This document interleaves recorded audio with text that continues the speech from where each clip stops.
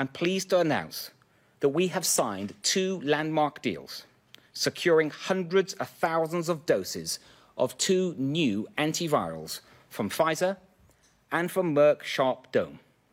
These antivirals have the potential... Back in October, when Health Secretary Sajid Javid confirmed the UK's first orders of COVID-19 oral antivirals, molnupiravir and Paxlovid, there were reports that they could change the course of the pandemic. These antivirals have the potential to speed up recovery time and to stop infections from progressing. If these treatments get MHRA... But with a limited supply, such a short treatment window, and only a few patient groups eligible to receive them, how game-changing can these drugs really be?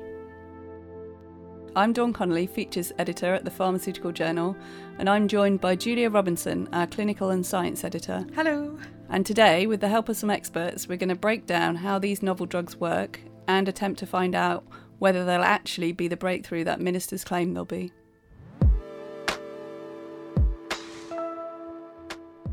So, Julia, patients in the community have been receiving molnupiravir since before Christmas, haven't they? But we've just heard that Paxlovid is now going to be available as a first-line treatment from the 10th of February. Yeah, that's right. The guidance for treatment of patients in the community has just been updated, and it now recommends Paxlovid or the monoclonal antibody sotrovimab as the first-line treatment, with remdesivir, an intravenous antiviral treatment, as a second-line option. From the 10th of February, molnupiravir will only be considered as a third-line option. Right, and how are people that are eligible actually getting hold of these treatments then? So both molnupiravir and Paxlovid have been authorised for use in people with mild to moderate COVID infection and at least one risk factor for developing severe disease. So that's things like obesity or heart disease. And the MHRA has said they must be started as soon as possible and within 5 days of the start of symptoms. In terms of patients getting hold of them, this differs slightly depending on where you are in Great Britain. So in Scotland, community pharmacies are being paid to dispense antivirals to eligible patients.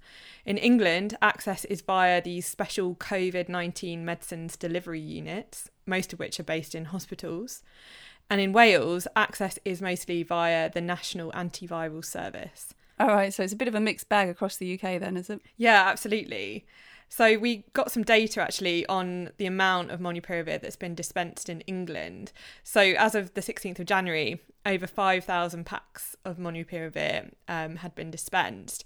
We tried to get hold of the same data for Scotland and Wales, but didn't quite manage it.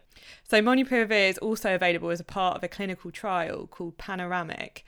And this is looking at the effectiveness of antivirals for COVID in the community. We expect that Paxlovid will be added to this trial in early February. And isn't Panoramic the fastest recruiting trial in primary care? I think I read that somewhere. Yeah, that's right. It's really impressive. And I think along with the recovery trial, it's clear that the UK are really leading the way with COVID trials. So exactly how do these antivirals work and why are they so useful against COVID? I think the way to view antivirals for COVID is sort of like a second line to the vaccines. So as we all know and have probably experienced, it's still possible to have a breakthrough infection even if you've had all of your vaccinations. And there are some groups of people who haven't responded that well to their vaccination. So having an additional treatment available is really important. As well as this, the arrival of new variants of the COVID virus, like Omicron, which have the potential to be resistant to the vaccines, it means that having antiviral treatments available could help us control an outbreak. So not just by treating cases, but also by preventing illness in close contacts of people who test positive. In terms of explaining how molnupiravir and Paxlovid actually work, I felt it was probably best to consult an expert. I spoke to Penny Ward. She's Fellow of the Faculty of Pharmaceutical Medicine and a visiting professor in pharmaceutical medicine at King's College London. So molnupiravir is a nucleotide product which gets inserted into the viral genome and creates sort of false reading frames, so stops the virus from extending its genetic code and being able to be replicated that way. Very similar agents are used to treat HIV infection and AIDS. For example, the very first ever anti-AIDS drug, which is AZT, is also a nucleotide drug. Paxlovid, on the other hand, is a combination of nirmatrelvir, which is the protease inhibitor, which inhibits the protease enzyme of the virus, which creates all the viral proteins that you need to grow a whole daughter virus. And without being able to replicate its own proteins, the virus also can't replicate properly and so is restricted in the cell.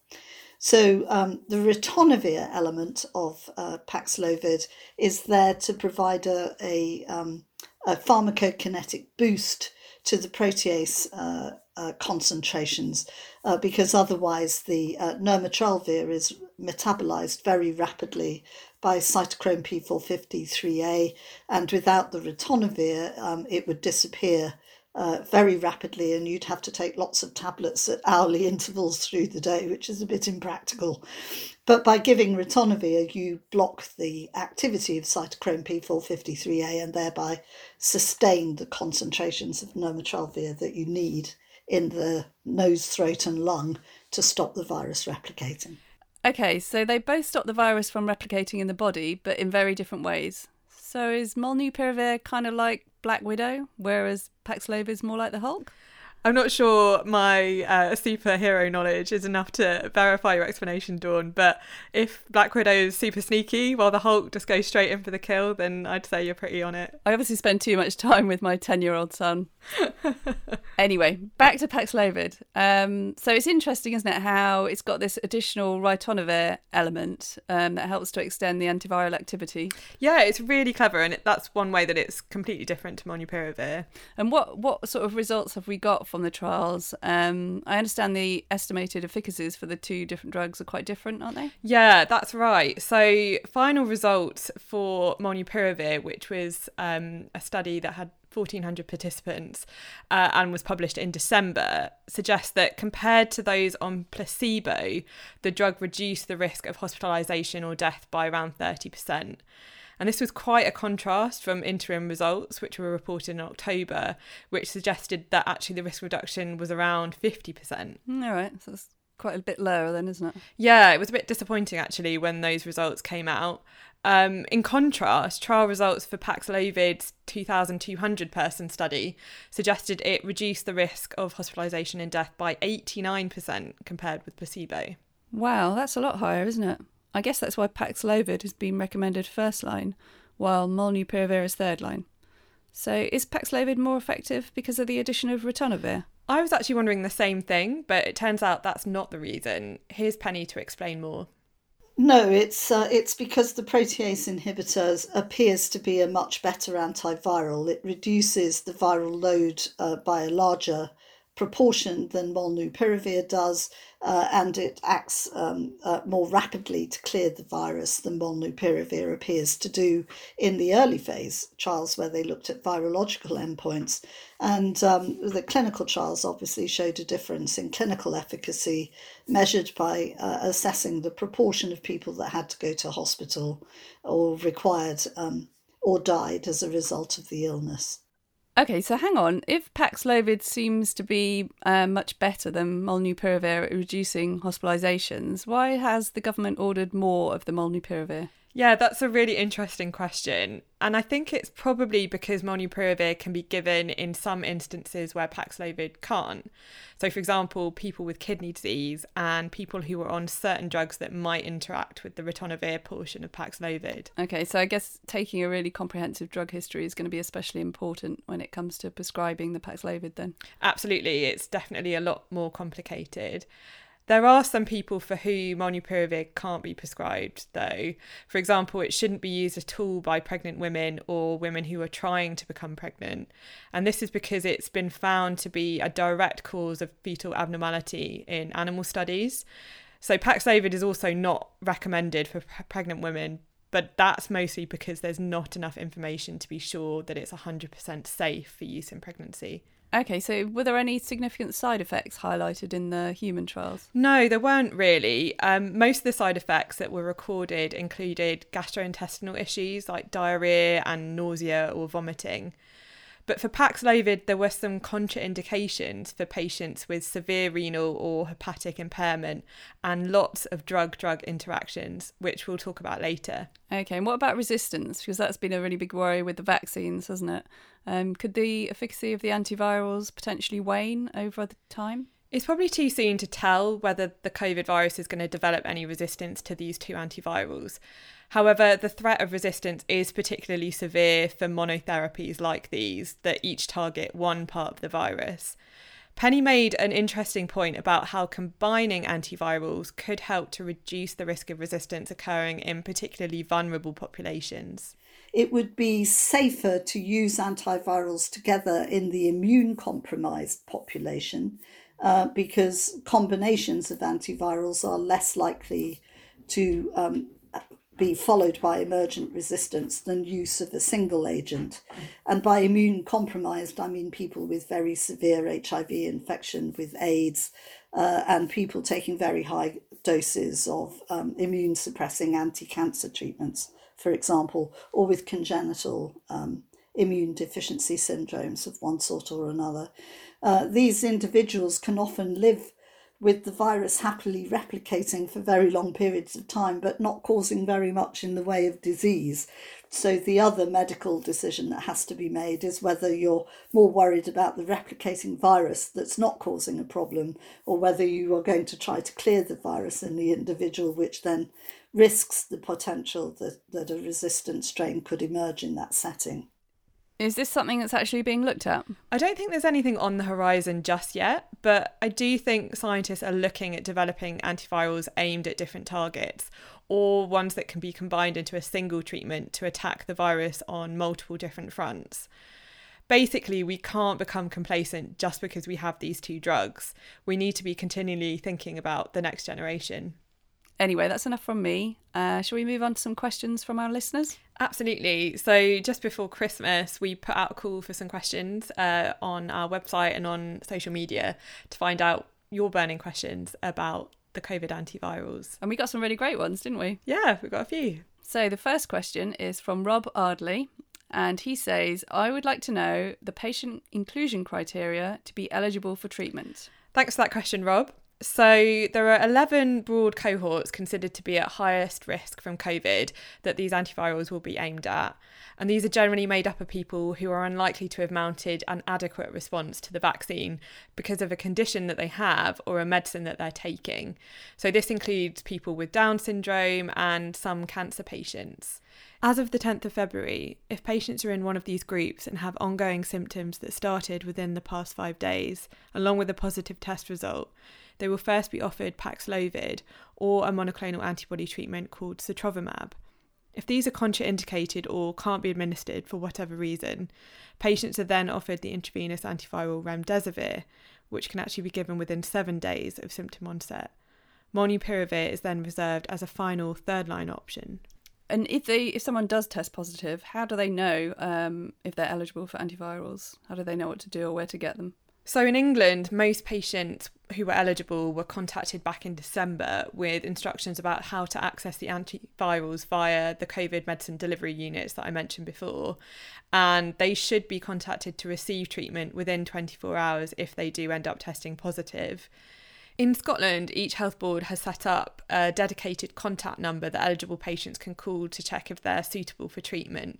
And in Wales, eligible patients are contacted by a healthcare professional if they test positive. Okay, and what about the panoramic trial that we were discussing earlier? Does that have the same eligibility criteria? And might patients end up on a placebo arm with that one? So panoramic's slightly different. If patients are not eligible for antiviral treatment through those other routes, they can be assessed for inclusion in the panoramic trial, which is comparing antivirals against standard care. The trial is open to all patients aged 50 or over who have ongoing symptoms that started within the past 5 days and a positive test, as well as patients aged 18 to 49 years who have a pre-existing condition that makes them clinically more vulnerable.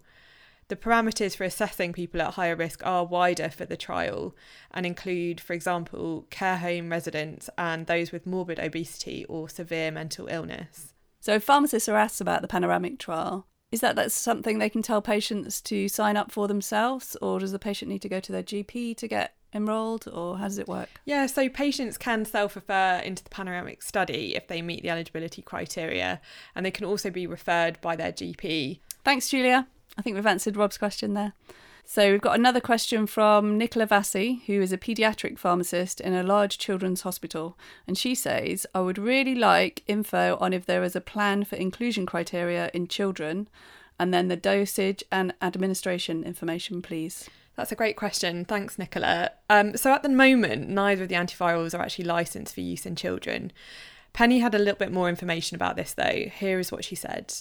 It's too early to say. For molnupiravir, the answer is no, because molnupiravir does interfere with the development of young children, particularly for bone and muscle growth. So molnupiravir will not be used in people who are before the end of their growth spurt, shall we say. Paxlovid, I understand from my colleagues at Pfizer that they are in fact looking at the production of a paediatric formulation and will consider how to investigate that in younger children. I think we need to bear in mind that very young children are, of course, not at particular risk from COVID, although some kids can go on to develop this rather curious paediatric inflammatory syndrome. So we would need to have to know whether or not treating COVID early in children at particular risk of those complications prevents the onset of that type of disease. And if so, that's how it would be utilised in children. So they're looking, but not yet, is the answer. Okay, so we have another question here from Umeh, prescribing support pharmacist at NHS Coventry and Warwickshire CCG. And he asks, will the drugs work against variants of concern? So Penny explained that the antivirals have both been tested against the Omicron strain in a lab setting, and the inhibitory concentrations are as they are for any other variant, which basically means that they work just as effectively. A study published just this week shows that in lab experiments using non-human primate cells, both antivirals remained very effective against the Omicron variant. And that's not surprising because actually the variants don't contain any genetic abnormalities or changes in the enzyme structures internally. It's only the surface spike protein variation which causes changes in sensitivity to the vaccines and also to the monoclonal antibodies treatments that are also available. Of course, these results do need to be confirmed in patients before we can be 100% sure. The same study that I just mentioned did also find that monoclonal antibody therapies are substantially less effective against Omicron than against earlier variants of the virus, although sotrovimab, which I mentioned before, and another mAb called Evusheld, which is made by AstraZeneca, did retain some ability to neutralise the virus. So that's quite a disappointing result, isn't it, for the monoclonal antibodies? I guess it is, like you say, just laboratory tests, so that'll need confirming. Yeah, it is really, but I guess reassuring that they still have some activity against Omicron. Okay, so the last question we've got has come from Gareth Malson, and he's a lead network pharmacist at Chester East PCN. And he asks, are there any patients who should not be given or referred for COVID antivirals due to other medicines that they are currently prescribed? Thanks, Gareth. That's a really important question. So we briefly mentioned earlier about the potential for drug-drug interactions with Paxlovid specifically, and there are a lot of drugs that are contraindicated as a result. So how many are we talking, Julia? A lot, Dawn. Far too many for me to read out without losing half of our audience in the process. Are we talking 10, 20, 30? Tens, I think probably approaching nearing 100 maybe. And what's interesting is that the reason most of these are contraindicated is down to the ritonavir portion of the treatment. And ritonavir is a strong inhibitor of an enzyme that plays an important role in drug metabolism. A lot of people will probably be familiar with it. It's cytochrome P450 3A. And here's Penny again, who's going to tell us a little bit more. Unfortunately, there are an enormous number of drugs, as you can see from the summary of product characteristics, that are also metabolized through the cytochrome P450 enzyme system, of which probably the most important are the statins, which are taken by quite a number of older people in the UK.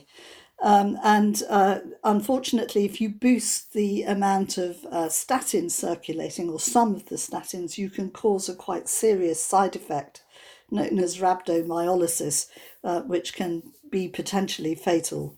So it's for that reason that these contraindications exist, and it's focused on those drugs that are metabolized through the cytochrome P450 enzyme system, where if the levels of those drugs are increased, it can cause serious medical adverse effects.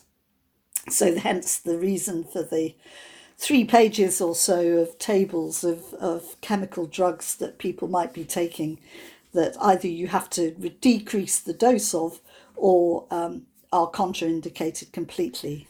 And what about molnupiravir? Does that have any interactions that pharmacists need to worry about? So there's nothing from the data at the moment that suggests there are any issues at all with giving molnupiravir along with other medicines, and that's probably because it doesn't have that ritonavir element that Paxlovid does.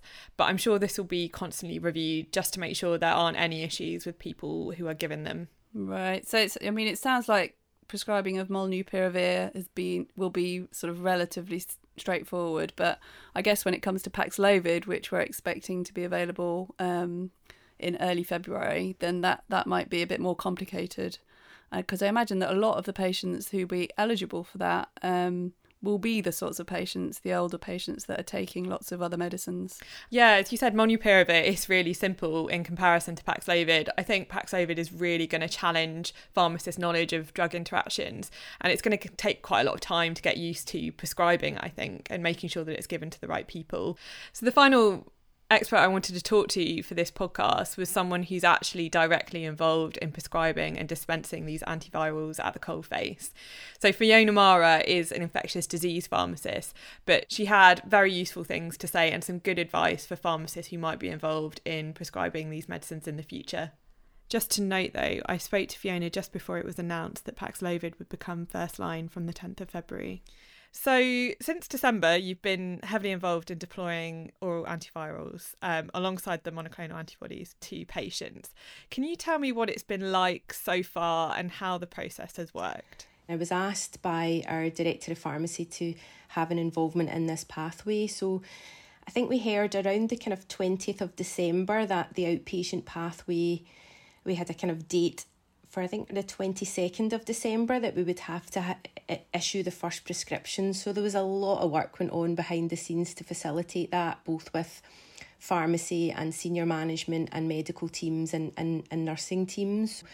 So it's patients who are identified as being high risk and they're sent a letter and then they call in.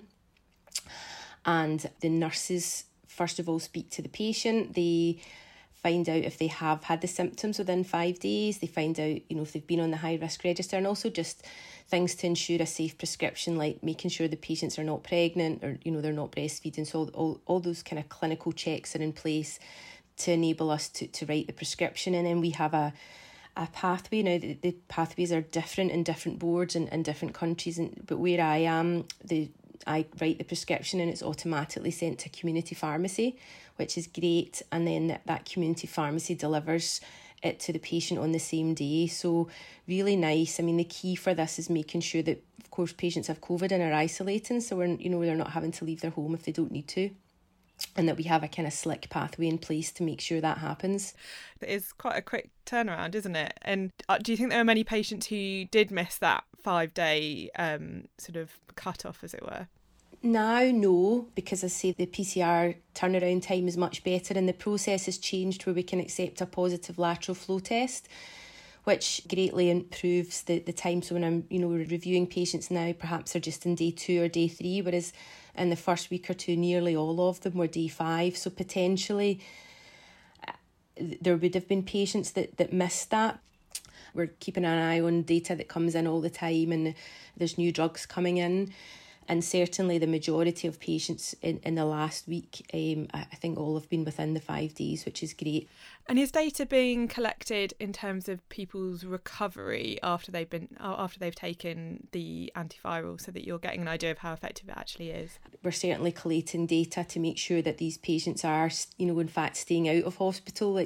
That's why we're doing all this in the first place. It's to avoid the progression of COVID in these patients. So absolutely we need data collection and that will be as real time as we can get it to make sure that these drugs are doing just that.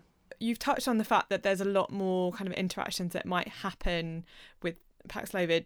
What can pharmacists do to reduce these risks, and how will you be screening patient suitability for Paxlovid? I guess the first step is whatever we do and whatever we look at, that we do have access to prescribing records and that they're up to date as possible. And then just, having that pragmatic look at the drugs to make sure, if this is going to be first line, can we do absolutely everything that we can to make sure that the patient can safely get this medicine. So, for example, a drug like simvastatin is contraindicated with Paxlovid, so you cannot prescribe those two together, and you would never want to. You can get up to kind of 100-fold increases, so it's a red line. But that doesn't necessarily mean that every patient on simvastatin doesn't need to get this drug, because we can look at, for example, stopping the statin whilst the patient is on the Paxlovid. So you're still maintaining the contraindication that they're not given both together, but you're not blanket saying every patient on this statin needs to get a second, third or fourth line drug. You can advise the patient to stop the statin for the duration of the course. So there's lots of nuances within the recommendations that I think you just need to look at, and of course remembering that no two patients are the same. So if you have an interaction, for example, between drug X and Paxlovid in an 18-year-old, the outcome or the advice might be different to drug X who's taken in an 80-year-old who is also taking 10 other medication and also has renal impairment. So there's not one size fits all, and I think that just comes back to the role of the pharmacist again. That was great, Julia. It's really interesting to hear from someone who's actually prescribing these drugs now, isn't it?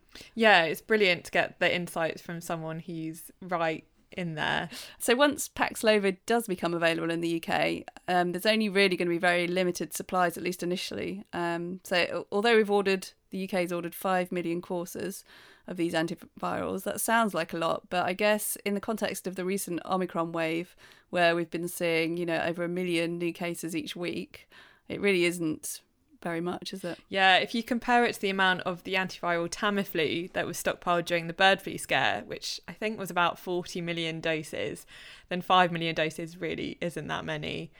And this is why they're restricted to the most vulnerable patients. In an ideal world, we'd like to have enough of these antivirals not only to treat those who test positive, but to stem outbreaks in hospitals, care homes, schools and prisons. And do you have any idea of when we might get more supplies? So the antivirals are pretty complex to create, and it will take several months to ramp up production. Pfizer is expecting to make 120 million courses of Paxlovid by the end of the year, and Merck and Ridgeback expect to produce at least 20 million courses in 2022 to add to the 10 million they produced in 2021. Right, and you mentioned that there's a need to keep developing new generations of antivirals. Have you read anything about any that are currently being investigated? Yeah, so because of the risk of resistance that we talked about earlier, scientists definitely can't rest on their laurels with these two antivirals. And other antiviral drug candidates are apparently making their way, albeit slowly, through the clinical trial pipeline. I was reading about one promising candidate that's being developed in Japan, and this works in a similar way to Paxlovid. However, patients would only need to take a single pill each day, as opposed to multiple tablets twice a day. Having a simpler regimen is important because, as we know so well with antibiotics, unfinished treatment regimens can hasten drug resistance.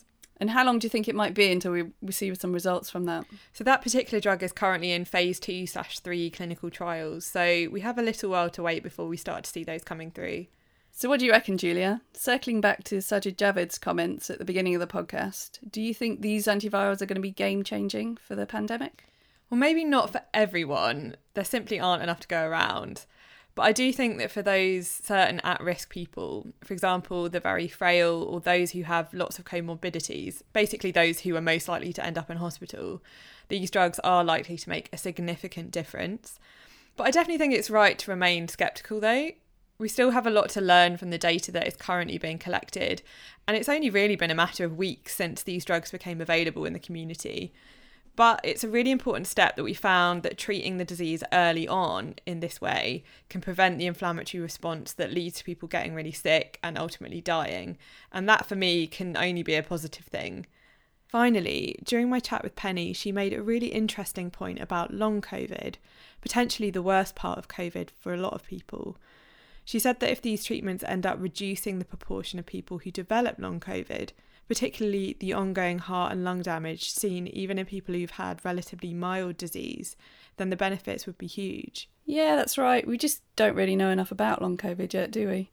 There's already 1.3 million people living with it in the UK, and that number's only going to get bigger. Personally, I think that if the antivirals remain as effective during real-world use as they were in clinical studies, then they will be game-changing, because they'll enable the NHS to get back on its feet. But I guess that is quite a big if. Yeah, it definitely is. Especially as the trials for both antivirals excluded vaccinated patients, and we now have a highly vaccinated population. Well, of course, we'll be keeping a close eye on all of that data that's being collected on the antivirals. So make sure you keep up to date with all of our content on our website and on social media. Well, I think that's it for this episode. So thanks, Julia, for all your research and for talking to the experts. No problem at all. And thanks to Penny Ward and Fiona Marra for your time in answering all of our questions. And thanks to all of you for listening. Goodbye. Bye.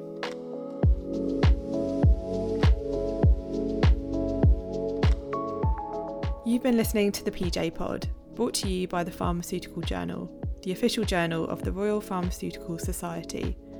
If you want to make sure you never miss an episode, hit follow and subscribe wherever you access your podcasts. If you have any comments about this or any of our other episodes, please get in touch on Twitter using the hashtag PJPod. This episode was presented by Dawn Connelly and me, Julia Robinson. It was produced by Geoff Marsh.